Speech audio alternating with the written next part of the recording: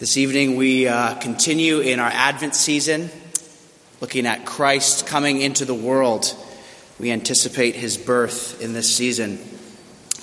Tonight we're looking at John's famous prologue. And as we heard it read, I'm sure this was familiar to many of us. We often associate this passage with Christmas, and rightfully so, because in these verses we find such rich theology about the incarnation of Christ and the theological depth. And we also find a lot of simplicity here in John's prologue. St. Augustine once said this about the Gospel of John. He said, "John's Gospel is deep enough for an elephant to swim and shallow enough for a child not to drown." And this is true, I think, as we'll see of John's prologue. There's great theological depth to be plumbed, but something so simple in the Christ that we behold here in our text.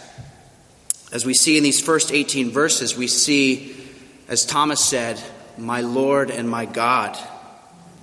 And we behold the amazing reality of the incarnation, that Christ condescended to us in human likeness, that the Son of God became flesh, was born under the law to redeem we who were under the law. And this is why Christmas is so exciting. This is why we are so eager to celebrate. This is what we anticipate during the season of Advent.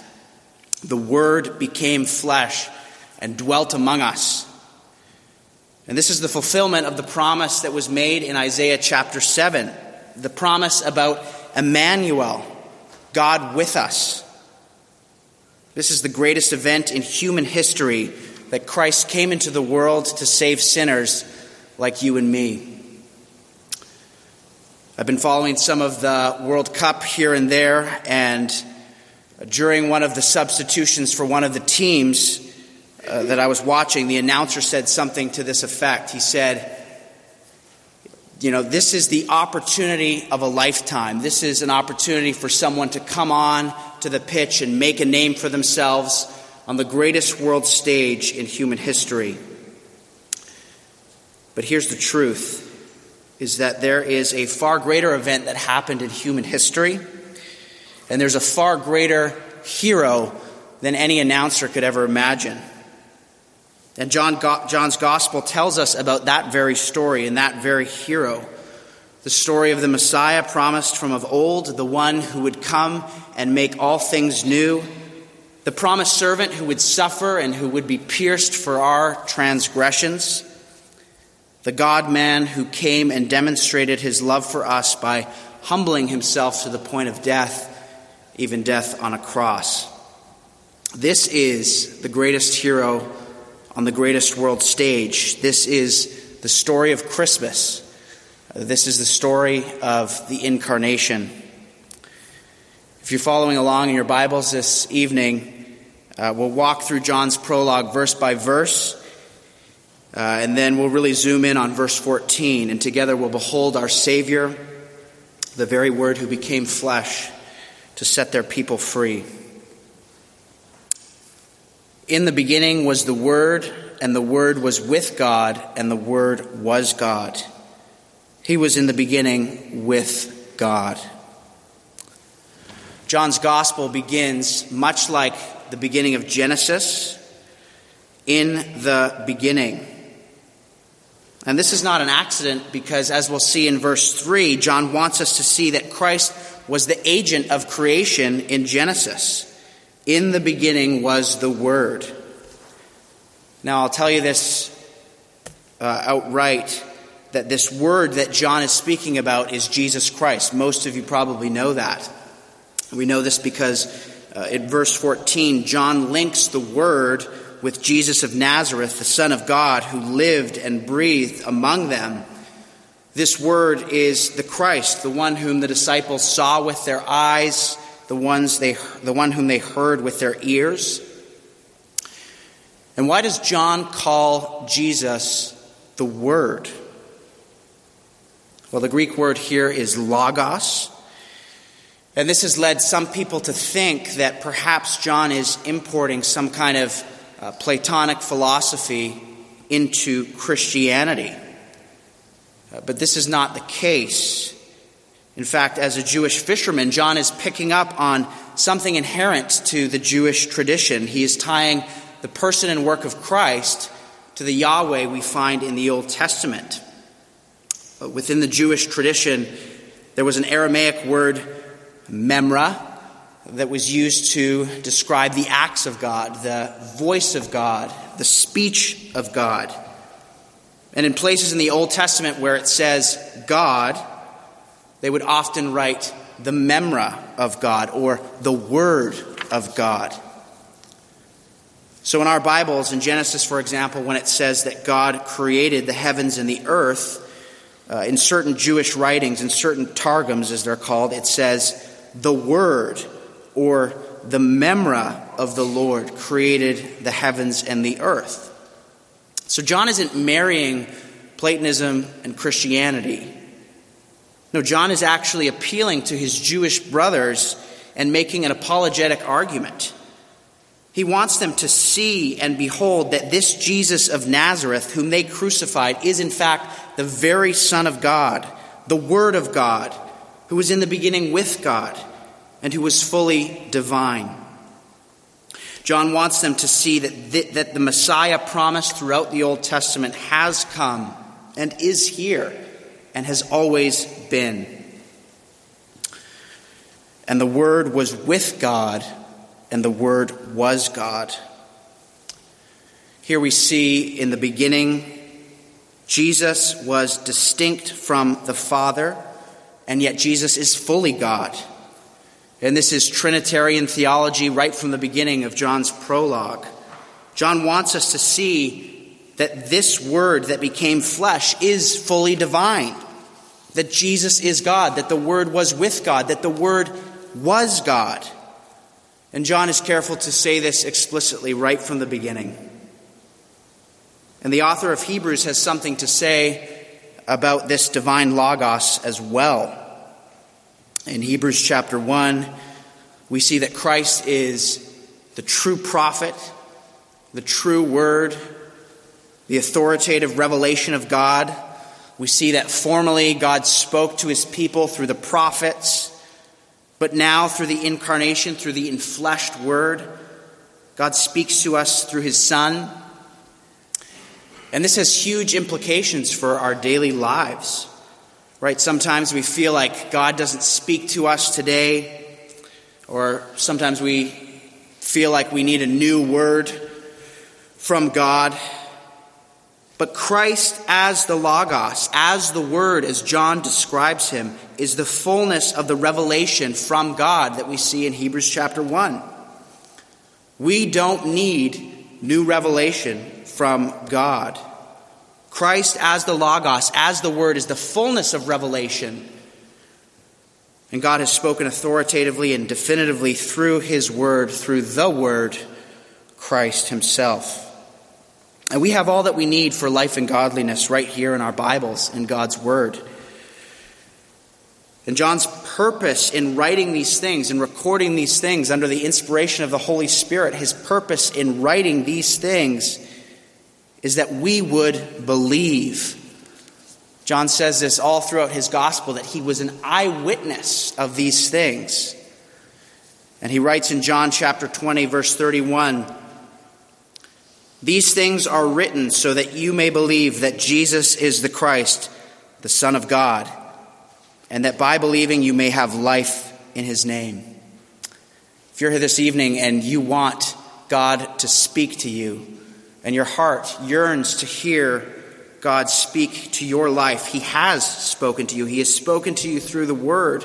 Through the Word became flesh.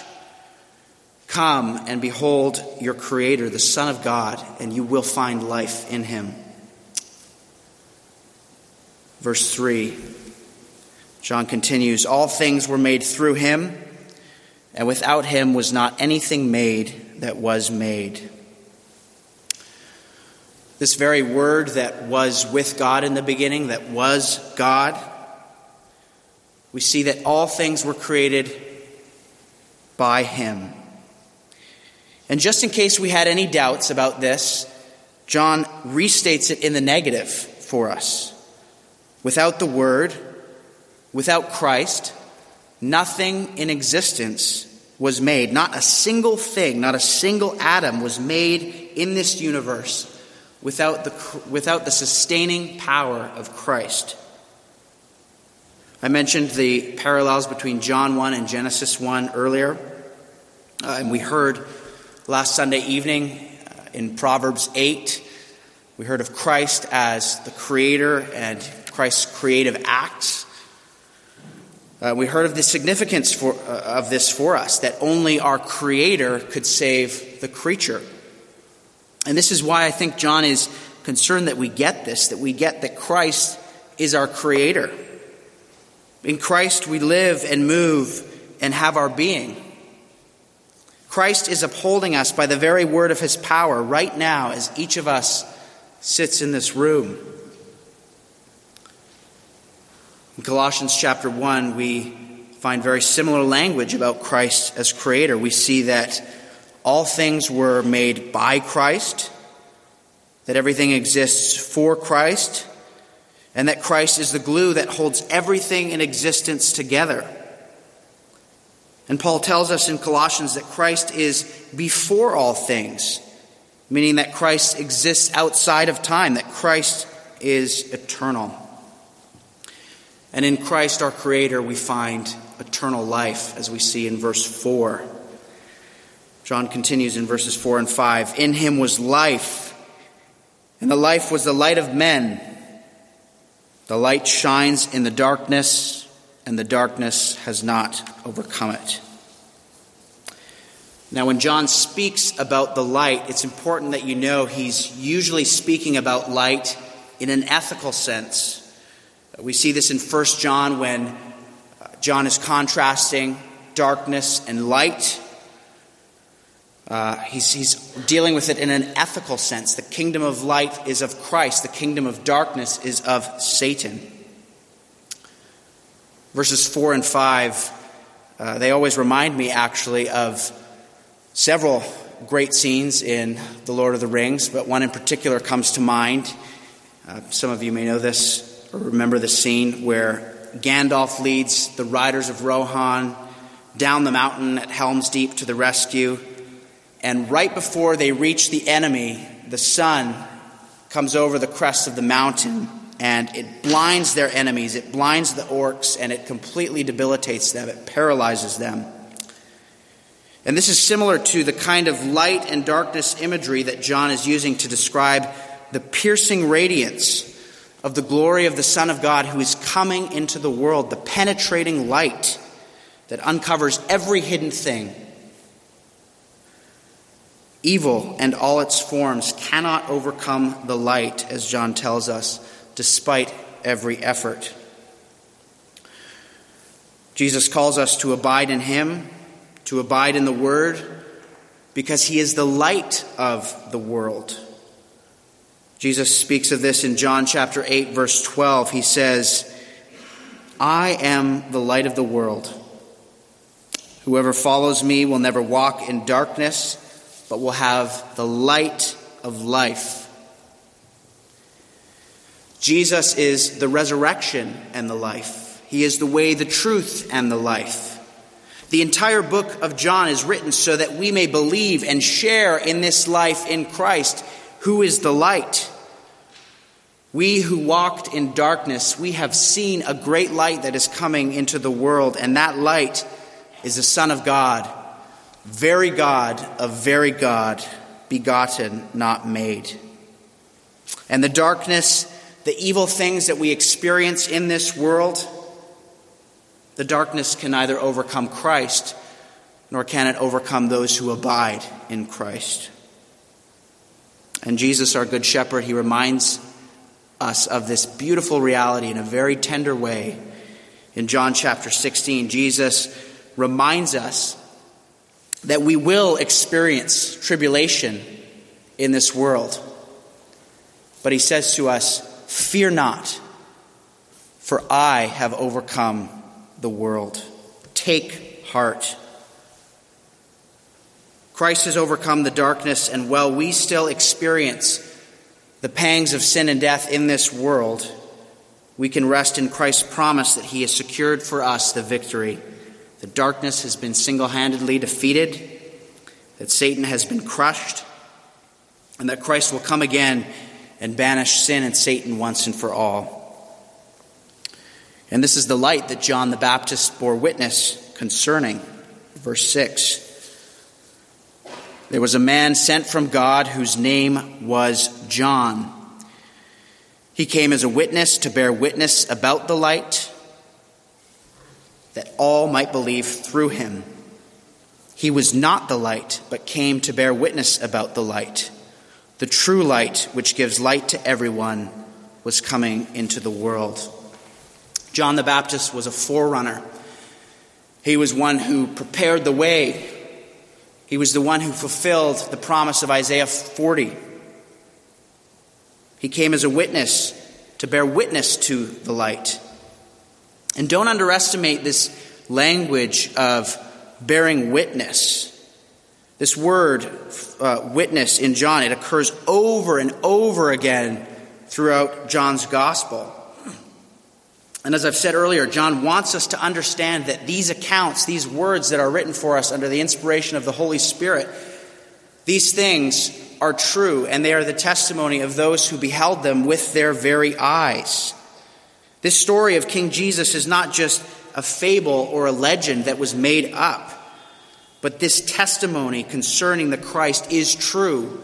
John the Baptist bore witness to these things. John the Apostle bore witness to these things. And we, as believers, we now participate in that witness concerning the Christ.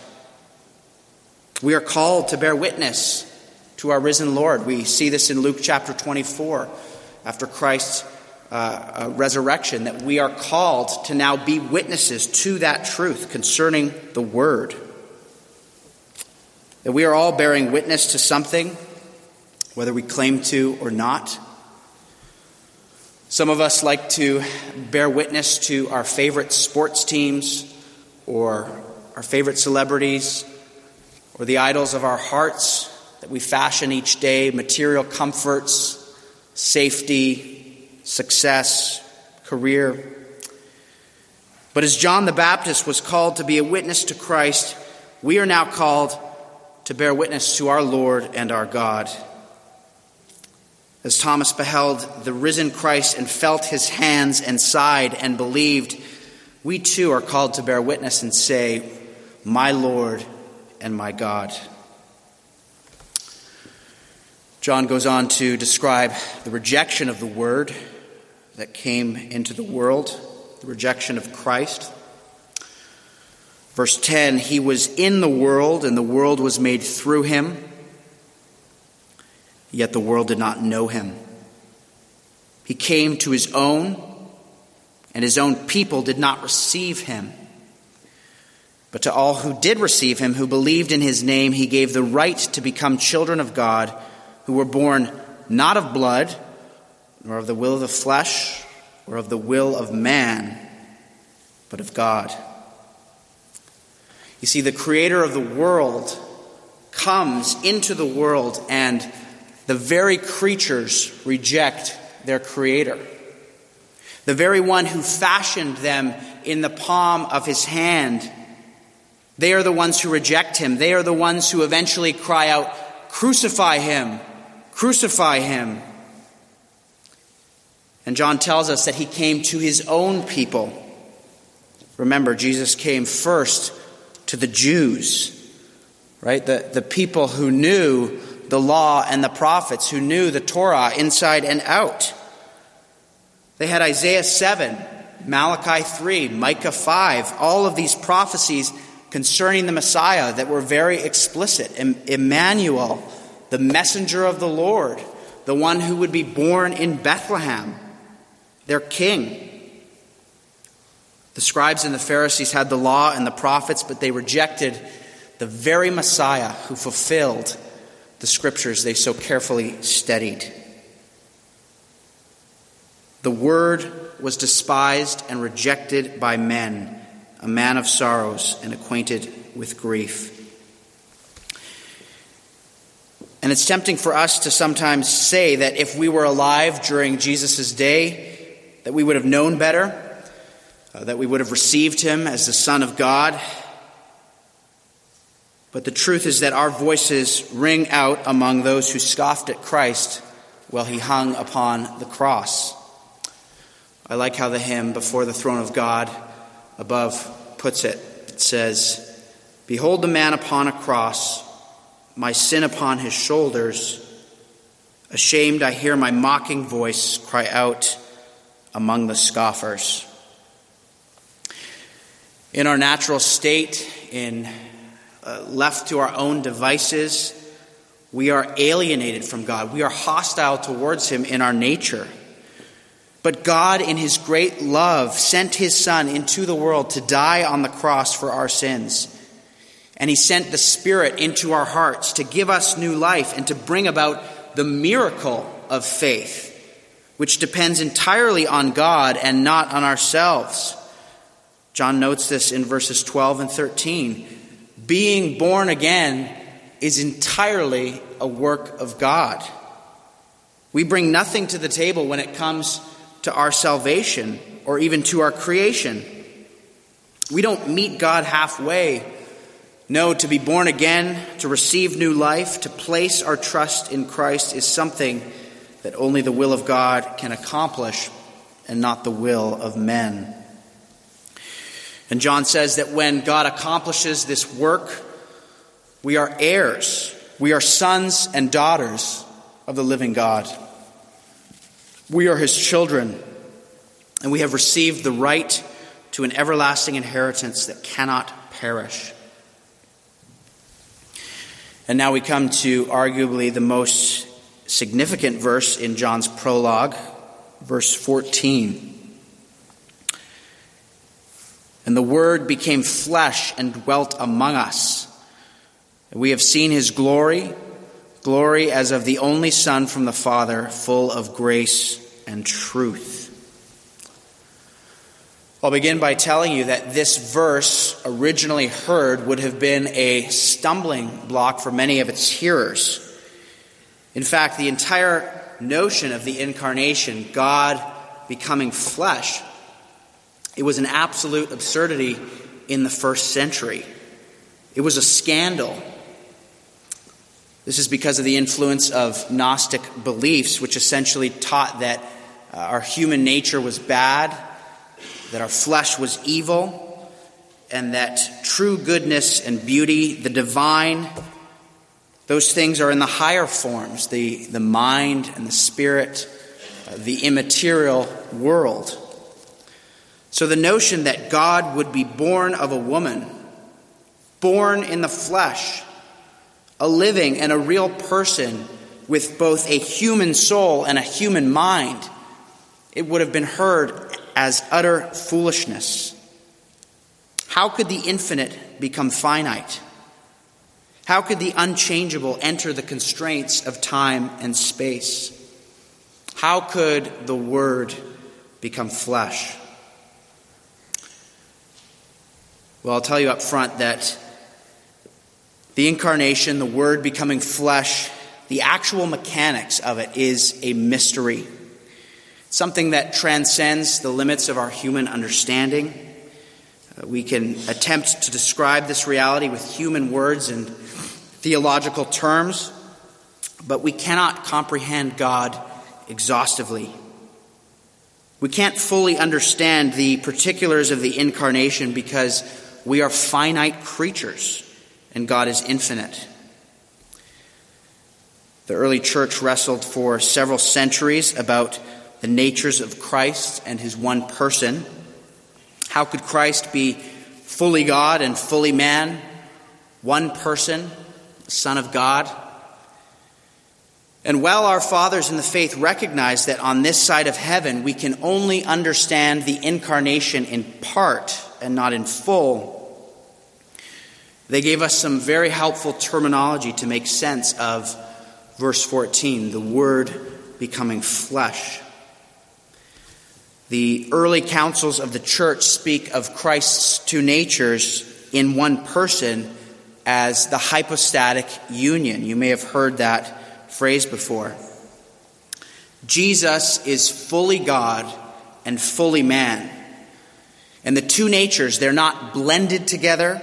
They're not mixed. Jesus isn't a 50-50 split of God and man. No, his two natures exist perfectly and undivided, wholly distinct and yet in the one person of Christ. And our finite minds can't grasp anything beyond this. If we try to hash the particulars of this out further, our heads are either going to spin or we're going to wade into heresy, and we don't want that. And what the fathers of the church understood and what the reformers grasped was that what is true of one nature of Christ is true about the person of Christ. What can be said about each distinct nature of Christ can be said about the one person of Christ. What is true about his humanity is true about the second person of the Trinity. What is true about his divinity is also true about the second person of the Trinity.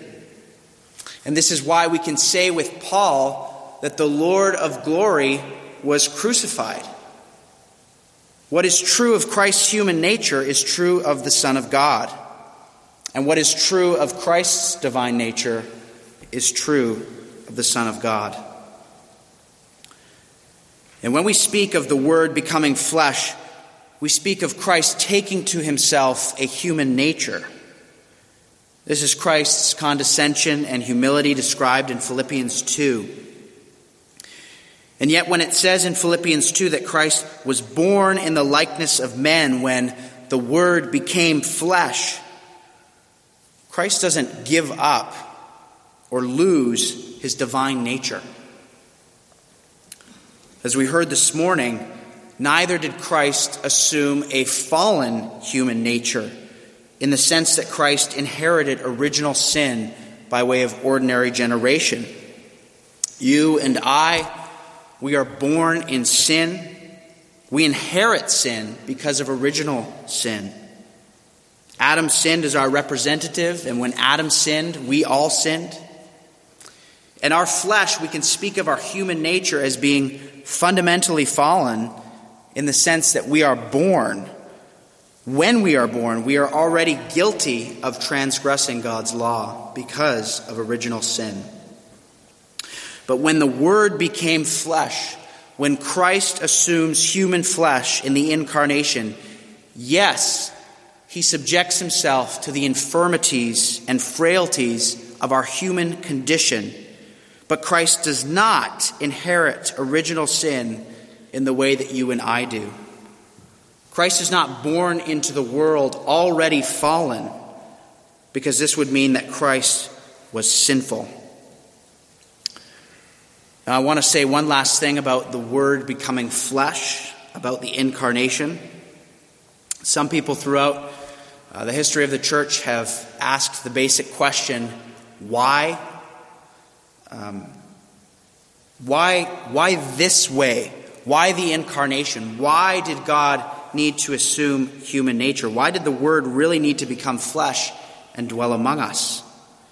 If God is God, couldn't he have just forgiven our sins and wiped the slate clean? Did he have to send his only Son into the world to die on the cross for our sins?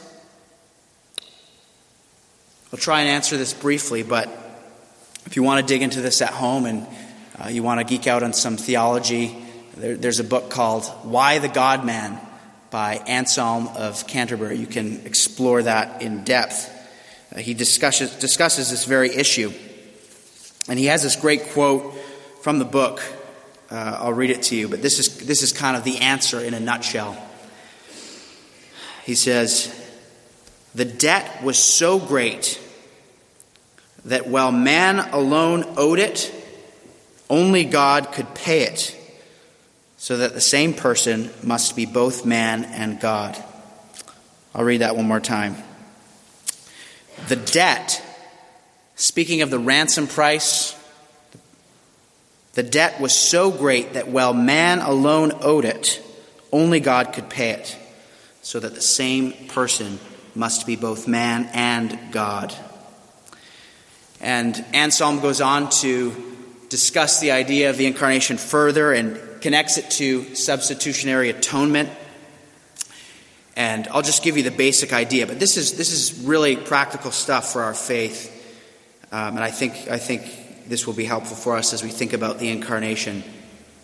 The basic idea is this, is that God is perfectly just, and as human beings we are called to keep God's law perfectly, but we can't keep God's law perfectly because we're sinful, and we need a perfect substitute who can fully keep God's law on our behalf. And we also need a sacrificial offering whose blood can pay the penalty for our sin. And therein is the necessity of the God-man. Only the Word became flesh can keep the law of God perfectly in his obedience and make perfect satisfaction for sin in his blood. As God's Word says in Hebrews chapter 2, verse 17, "For this reason Christ had to be made like them, fully human in every way, in order that he might become a merciful and faithful high priest in service to God, and that he might make atonement for the sins of the people." Well, John's prologue ends with John the Baptist's identification of Christ, and John highlights the fullness of grace that we have received in Jesus Christ. And in verse 18, John tells us that the pre-incarnate Christ has never been seen to the naked human eye, but that the Word became flesh changes everything, because in the person of Christ, the God-man, God of God and light of light, has come into the world. And as it says at the end of verse 14, we have seen his glory, glory as of the only Son from the Father, full of grace and truth. Well, as we come to a close this evening, I want you to take hold of this reality, that Christ was born in the likeness of men for us and for our salvation. The Word became flesh because of God's great love for us. God condescends to us in the person and work of Jesus Christ because he delighted to redeem for himself a people, to call to himself a people, to call us before the foundation of the world, each of us here this evening who believes and rests in Christ. He is delighted to redeem us. I like how Athanasius puts it in his little book. He says, "For we were the purpose of Christ's embodiment, and for our salvation he so loved human beings as to come to be and to appear in a human body." Christmas is really all about God's great love for us. God so loved the world that he gave his only Son. And that's the most famous verse in the Bible, in the entire world. It's the most well-known verse of Scripture. And that verse is about the Word who became flesh because of God's great love for us. And that love was demonstrated for us on the cross as Christ gave up his life for our sake. And Christ is not far off or distant from us now. He is our elder brother. He knows our pain. He knows our human frailty, as the author of Hebrew describes in chapter 2 and chapter 4. He was tempted like us in every respect, and yet without sin. And in Christ we have a sympathetic high priest, one who knows what we've been through, what we go through, and yet who did not give in to sin. And when you feel crushed by the guilt of sin, when you feel burdened by the weight of sin, when you feel overcome by your own unworthiness, remember that Christ was already crushed for your sin on the cross, that he endured the wrath of God, that he suffered for our sake, that he bore our sin, our guilt, our shame. and he did so out of his great love. And if you don't know Christ, the Word who became flesh, I would invite you to come and behold him. For in him you will find life, and you will find grace upon grace. Let's pray together. Father, we are humbled at your loving kindness shown towards us in Christ Jesus. We ask this evening that we would look upon him who was wounded for our transgressions, that we would find eternal rest for our souls, and that during the season of Advent, as we look forward to the birth of Christ, may we remember that the God-man bore our iniquities, and he did so out of his great love for us. We pray these things in Christ's name. Amen.